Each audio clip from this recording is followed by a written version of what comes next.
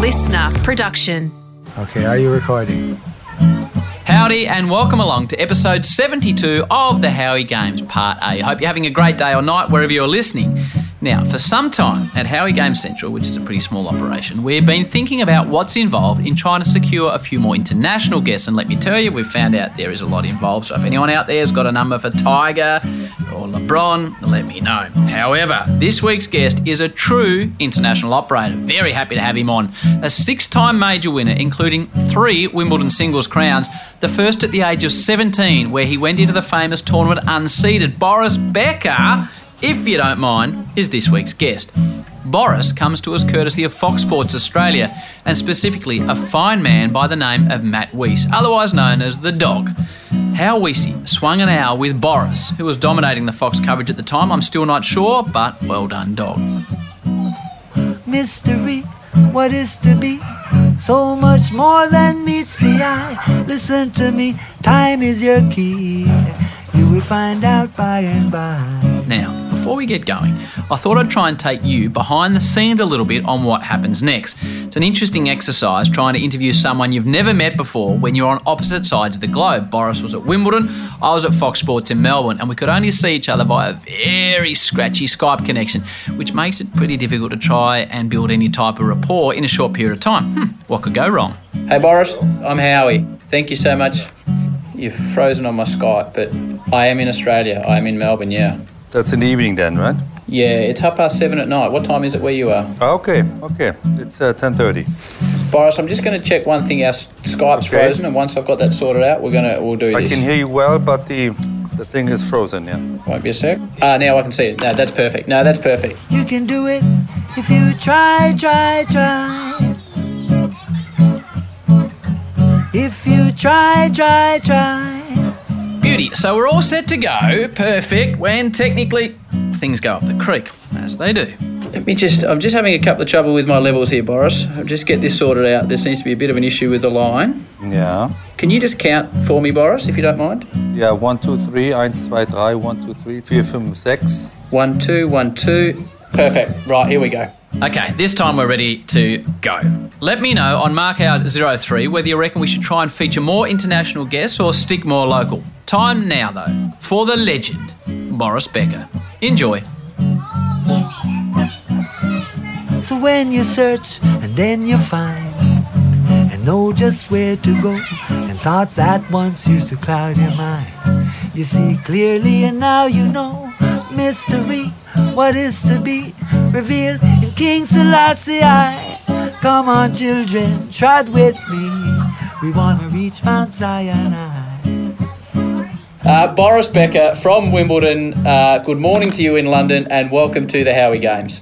Thank you for having me, yes. I'm tremendously excited to have you, especially in a place that has become synonymous with you in so many ways, I guess. I have been here, for many years. I've done everything you can do as a player, as a man, as a coach, as a commentator. Yeah, so I'm very familiar with Wimbledon.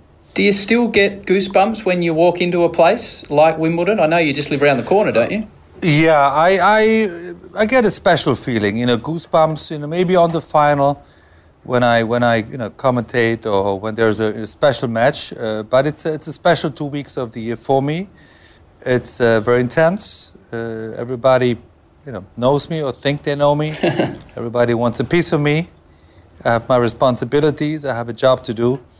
And it's wonderful, but, on Sunday night, on the 14th of July, I have a cold beer. And I think you probably deserve one. Boris, if you can indulge me on the show, can you take me back and tell me a little bit about where you grew up and how you first got a connection with the great game of tennis? Well, I grew up in West Germany. Then it was called West Germany, in a small town called Leimen. And I first picked up a tennis racket. I was 3-4 years old. It was cut in two because the racket was bigger than me, and I was introduced to the sport by my parents, by my sister. I have a 4-year-old sister, and tennis was just one of many sports I was allowed to do. And again, it's a privilege, to be able to play tennis at such an early age, and I'm aware of that now. Probably wasn't aware of it then, but I was playing tennis, playing football, swimming, skiing, all the things that that we were allowed to do, and so that's how I got into the sports, and so on. Were you a natural tennis player, or were you a standout from the start, or not? I don't know anymore. I mean, I was good with the ball. Small ball, a big ball, football, a basketball. And I had a good hand-eye coordination, I think, and I think that stood out. I had quite a temper when I was young. I still have it now if you push me, and so. But I was always fascinated with sports, with playing, with somebody, I think I got more involved in tennis by the age of 7, 8, 9. Started playing junior tournaments. The city I was playing noticed, and then the federation, the country, and then everything went very quick. And were you always going to be a tennis player? What type of student were you? Was there a backup plan for Boris Becker as far as a career in your parents' eyes or in your eyes? You must remember we're talking about early 80s, and professional sports wasn't that high on the menu. So of course I was in school, and of course my parents wanted me to finish school. I was pretty good in school. My father, he had a good job. My mother as well. As I said, my sister is older. She finished her studies and had a degree. And so, when I was 14, 15, I started to play better. There were more people coming around the house wanting me to play more tennis. More agents came to the house who wanted to sign me up. And then I did this decision at 16 to postpone my school for 2 years, leave of absence, and just to try my luck at tennis. And I was already the best in the country, not for the juniors but for the men at 16, and already was traveling around the world, playing tennis, and that's really when it happened. So what's it like for a young man and his family? How old were you, or how old would you have been, Boris, when the first agent knocked on the door and said, "This is what I can do for you"? It must be extraordinary as a young man. Yeah, how old was I? 14, 15. I was already standing out. I mean, it's similar to now. We have this phenomenon here called Coco Gauff. When she's 15 and she's already signed to a big agency from Federer. Back in the day, it was similar. Professional players who signed up early on as teenagers. The biggest agency then in sports was probably IMG, but I was signed up by a guy called John Tiriac. He was a Romanian, and he had a couple of good players under his wing already, the likes of Nastase and Vilas and Henri Leconte and others. So I was part of a tennis group that started traveling together. But obviously I was by far the youngest, but that was sort of the group I stuck with. When was the first time you arrived at Wimbledon? Do you recall the first time you walked in through the famous gates? I must remember that. I think it was in 1983. Must have been 15. And I was playing the junior event. That was the first time I came here. I played in the very first round a guy from Sweden called Stefan Edberg, which I ended up playing a couple of Wimbledon finals a few years later. But that was the first time I played a professional match here, well, a junior match. And did it have an immediate impact on you, or was Wimbledon at that stage, Boris, just another tennis court? No, Wimbledon was important in Germany, and I'll give you a couple of reasons for it, because it was the only international tennis tournament that was televised. We didn't really see the French Open, we didn't see the Aussie Open, we didn't see the US Open. So as a young boy, it's one of the reasons I was a big fan of Bjorn Borg, is that every the end of June, early July, the only tennis tournament that we could see back home in Lyman was Wimbledon, and Borg won it 5 times, and then others won it. So that's why my fascination in Wimbledon started there. Take me, because I'd love to speak with you for 3 hours, but I don't have the pleasure of your time for 3 hours, so we need to move through a little bit. Take me, I thought you might say that. Take me to 1985 and the Wimbledon tournament of 1985. What expectations did you arrive with as a 17-year-old? Well, maybe I must start 1 year earlier, because then ultimately in 1984, when I played the qualifying of the main event, Wimbledon in Roehampton, that was my first professional tournament. I was then a professional at 16. And I went through the qualifying, won 3 matches. I played my very first best-of-5 match in the last round of qualifying. Don't know who I played anymore. Then I went to the main draw, and then I won the first round against an American, the second round. And in the third round, I broke my ankle against Bill Scanlon on court number 2. They had to move me off with a stretcher. So, that was my first experience in the main draw at Wimbledon. Success story coming from the qualifying, reaching the third round. I mean, it would have been a big story even now. But then I was 16. I was probably the youngest ever to win a round at Wimbledon or to qualify. I mean, I've broken a couple of records here. And then, obviously taken off with a stretcher, going back to Germany, having surgery on my ankle. I had strong doubts, or more importantly, my parents, whether that was a right choice of profession if you're injured, and what happens with any athlete if he gets injured, and that really started my career. More of Boris in a moment. Next up on the Howie Games on Thursday, August 1, the day the Ashes starts. Who better to feature than the man who ended the Aussie stranglehold on the famous urn back in 2005 than their captain at the time, Michael Vaughan, OBE. Brisbane, first test. They talked about the crowd that'd be on you, they'd be spitting on you. I thought, that sounds nice. I said, what about the cricketers? I said, I presume I'll be opening. I've done all right. You're not going to change that? He goes, yeah, you'll be opening. I said, all right, Glenn McGrath. And the faces and their eyes just kind of peeled out. I was like, all right, who's going to speak about Glenn McGrath? One of the senior guys, you put one P on a length, the other just hits it. New ball will be swinging away at 85 miles an hour. Every now and again he nips one back. Top of off stump, there'll be 4 slips, a gully, probably short leg, Justin Langer. He'll be giving you plenty. And by the way, when he bowls his bouncer, it'll be right on the money. And it'll be quick. I went, all right. I said, if I manage to survive that spell, it sounds like I won't. Warren comes on, what happens? Another senior guy goes, oh, Jesus, got 15 different delivers. Hayden comes in at silly point, Ricky on the drive, Steve Waugh's spitting on you, Gilly behind the stumps giving you plenty. That flipper thing that he bowls, it skids off the pitch about 150 miles an hour, traps you on the crease. And I remember looking at him thinking, what the are we getting on this plane for? I don't quite get that. That's Michael Vaughan on Thursday, August the 1st. Now, let's get back to Boris. So you arrive back the next year. Now we've got to 1985, so you've got some matches under your belt. You're fighting fit again. So 1985, what expectations does Boris Becker arrive with? The rest of the world probably doesn't have a great deal of expectations as a 17-year-old, but what were your expectations? Well, I have to paint the picture a little bit better, because within those 12 months, I did recover from ankle injury. I started professional. I started to play better. I won a lot of matches. And actually, leading up to Wimbledon 1985, I won the warm-up event at Queen's. Yep. 3 match points. Yeah! And this.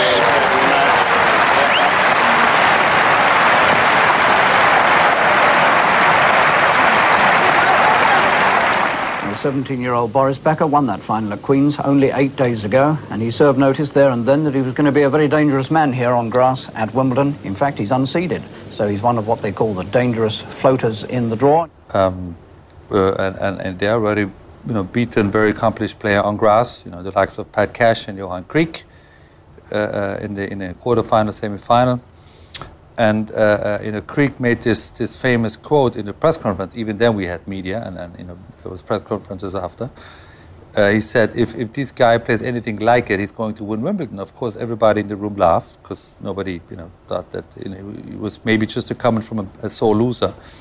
And he was just downplaying his own poor performance by saying something like that. So when the ranking came out the Monday before Wimbledon, I was already number 20 in the world. So I was somebody already. And with the seedings nowadays, with 32, I would have been seeded now. If back in the day, they only seeded 16 players. So again, for Tennis Insider, it was a surprise, but they knew that I could play. It's just for the outside world, it was a surprise because yes, I was the youngest and I was unseeded and everything, but I already had performances in tennis that spoke for itself. So somehow you make your way to the final to play Kevin Curran. 1985. So what's that now? Gee, Boris, that's 34 years ago, which is it's quite extraordinary how time goes. What are your memories of your first Wimbledon final? Was it pandemonium around you, or could you separate yourself from that at that point and just get out on the court? Well, I think that's the beauty of youth, is that you don't think really too far ahead. You very much live in the moment. It was we can't imagine it now, but there was no internet, there were no cell phones, there were no. Yes, we had the Times in London and the Telegraph and probably even the Mail back then, but it wasn't. It was a different type of hype. You were not, you didn't have to have the, the long press conference after. Yes, you had the press, but it was a different media era as well. There weren't that many huge headlines, so I was under the bubble a little bit, and I was thinking, match to match. Of course, I was tired. I had long 2 weeks. I won 6 matches. I was a bit hurt and tired, but I was very much living in the moment. So when I played Kevin, and obviously he had an unbelievable tournament. He's beaten John McEnroe, the defending champion, in the quarterfinal. He's beaten Jimmy Connors in the semifinal. All top 5 players. So Kevin really was the favorite, and nobody expected much from me. But surely I had different plans. And when we started the match, I felt that he was a bit more nervous than I was, and I was able to take the first set. And from then on, I always felt that I had a chance of winning. And yes, it was a 4-setter, it was close, but I was very much living in the moment and not thinking, too far ahead. I mean, that happens when you're 17. So you're serving for the Wimbledon Championship. Can you remember? I know it was over 30 years ago, but can you remember? Are you just trying to clear your mind at that stage? Do you remember, as you set for what would be the final point, what a young Boris Becker was thinking, or how he was going to complete the victory? Well, it's 34 years ago, so I don't remember everything now. But of course I remember, I was nervous. I felt the sensation. You hear the crowd. Everybody was in shock that I'm about to serve for the match, and all these things have been broken, and yeah, I remember that my arm was getting heavy. I started with a double fault, and I was hoping that somehow I have to find my first serve and somehow I have to win these 4 points. And then you really take it step by step. You take it point by point. And then when it's called championship point here, an umpire calls championship point, and then the crowd gets even louder, and you feel it even more. And of course, I served another double fault. It's a double fault. So then at 40-30, I was really praying and hoping that somehow I have to find my first serve to win it, and that's what happened. Championship point.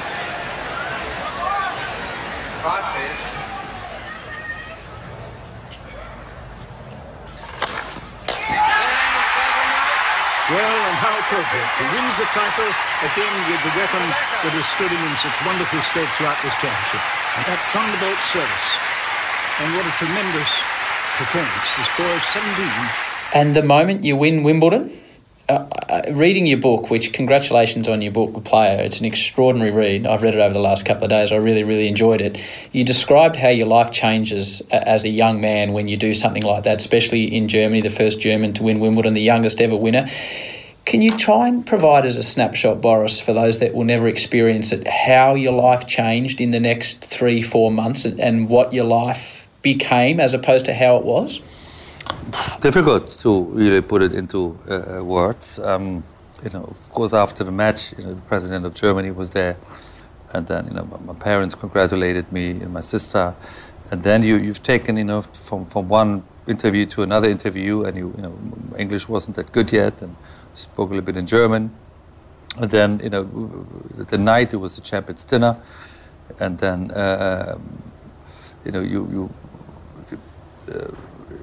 I wasn't planning on participating in the champions dinner, so I had no tuxedo, I had no suit or nothing. So my mother provided that. So all this is then new, and as a 17-year-old, you can imagine you're uncomfortable. Then there was the famous dance with the ladies champion, and all of this all of a sudden happens, and it really takes away from tennis. And I can't remember. I was 17. I haven't done these things, so it was very awkward. Then the next morning, I went to a couple of morning shows here in London, and then I was thinking back now. I was my mentor, coach was John Tiriac, and then he took me aside and he tried to explain to me a little bit what's going to happen now. Nor did he really know, because it really happened before, but he was a lot older than me and more experienced, and he dealt with good tennis players before, so he was giving me an insight of what might happen. And then the next week it was crazy, and I went to Germany, and then they organized a big parade for me. Lyman only has 10,000 people, so 50,000 people showed up, and I was driven around town and waving to everybody and celebrating with them. But again, uncomfortable, because at 17, you don't really want to be in front of all these people, so. The next few weeks were difficult, because from nobody or somebody that was young and played tennis, it became this an overnight sensation. When all of a sudden one of the most famous guys in the world, and you have to deal with it on the everyday level.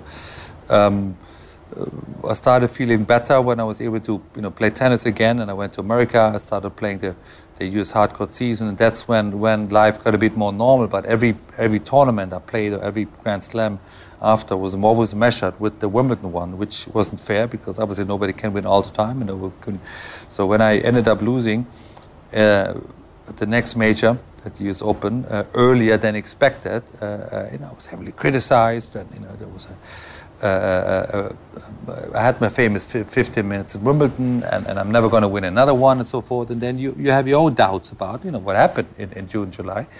But then in the fall of 1985, it just calmed down a little bit, and all the headlines disappeared, and I became a tennis player. That's what I wanted to do. It was a crazy summer, yeah. So 86, I can only imagine the build-up then, and you beat Ivan Lendl in straight sets, something he always wanted to win.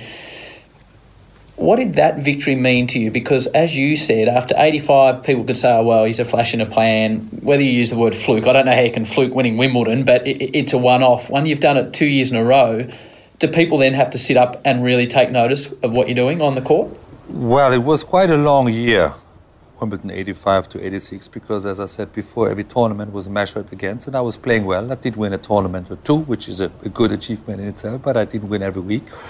And I didn't win another major, of course. Coming into the tournament, I was seeded 4. I mean, it was 4 in the world. It's pretty high. But obviously, it was never done at 18 either. At 18, I would have been the youngest as well. So for me to defend it was probably a bigger achievement than winning it the first time, because literally all the odds were against me. And it was difficult because, obviously the pressure was there. I knew what I had done the year before, and I really had to dig deep and just take it one match at a time. And once I got to the second week and I started playing well, and I hardly lost a set, I think. Winning time, maybe just one set I lost. Against an Australian, I remember now, called Paul McNamee. I lost the only set in the tournament. And then it, playing Ivan in the final, and he was the number 1 player in the world. I think after that match, it was clear, most importantly for me, but to everybody else, that I'm here for good. I'm on a good day. I can be anybody, especially on grass. And I think then my professional career really started, because then the next couple of years I started, winning on a consistent level. It wasn't that big of a story anymore. Yes, in tennis circles, but I was accepted as one of the best tennis players. Yes, certainly one of the youngest. But in those days, we had a lot of teenagers playing well. With Wilander winning the French at 17, with Michael Chang winning it young. So it was a big story, but the whole tennis scene was different then than it's now. Boris, a lot of listeners to this show will know I have 2 young children that I often explain about the guests, and then they try and formulate a question. So you, if you will indulge me, you get the question from my son, whose name is Mac, He's only 7, Boris, but he's been watching you on YouTube this morning. His nickname, for want of a better reason, I can't explain to you why, is Big Penguin. It's a name he chose himself. So are you prepared to face the question from the 7? Big Penguin is your son's... Yeah, that's his nickname. Big Penguin is your son's nickname. That's right. Okay. Are you prepared to face the question from the Big Penguin? Right. Here we go. Hi, Boris Becker, Big Penguin here. I made up my own nickname, Big Penguin, and I love it. Daddy told me your nickname is Boom Boom. That's cool. Did you make it up or did someone else? He has a very cute voice. No, I was not... I didn't give myself the nickname Boom Boom. It was created by an Indian tennis player called Vijay Amritosh, because I was, in those days, mid-'80s, I was playing a lot with him. And his claim to fame is that he had about a 5-minute sequence in a James Bond movie back in the day with Roger Moore. And he's very, very interesting personality, one of the best Indian tennis players of all time. But he was a lot older, and he said, when we played double, he said he never played with anybody that hit the ball so hard, regardless of the score. And so he said, well, from now on, I call you Boom Boom because that's who you are. So that's when that name was created. I will pass that on to the Big Penguin. He'll be very, very happy with that. Yeah. That's the end of Boris Becker Part A. Stick around and listen to Part B, where Boris talks about the tough times.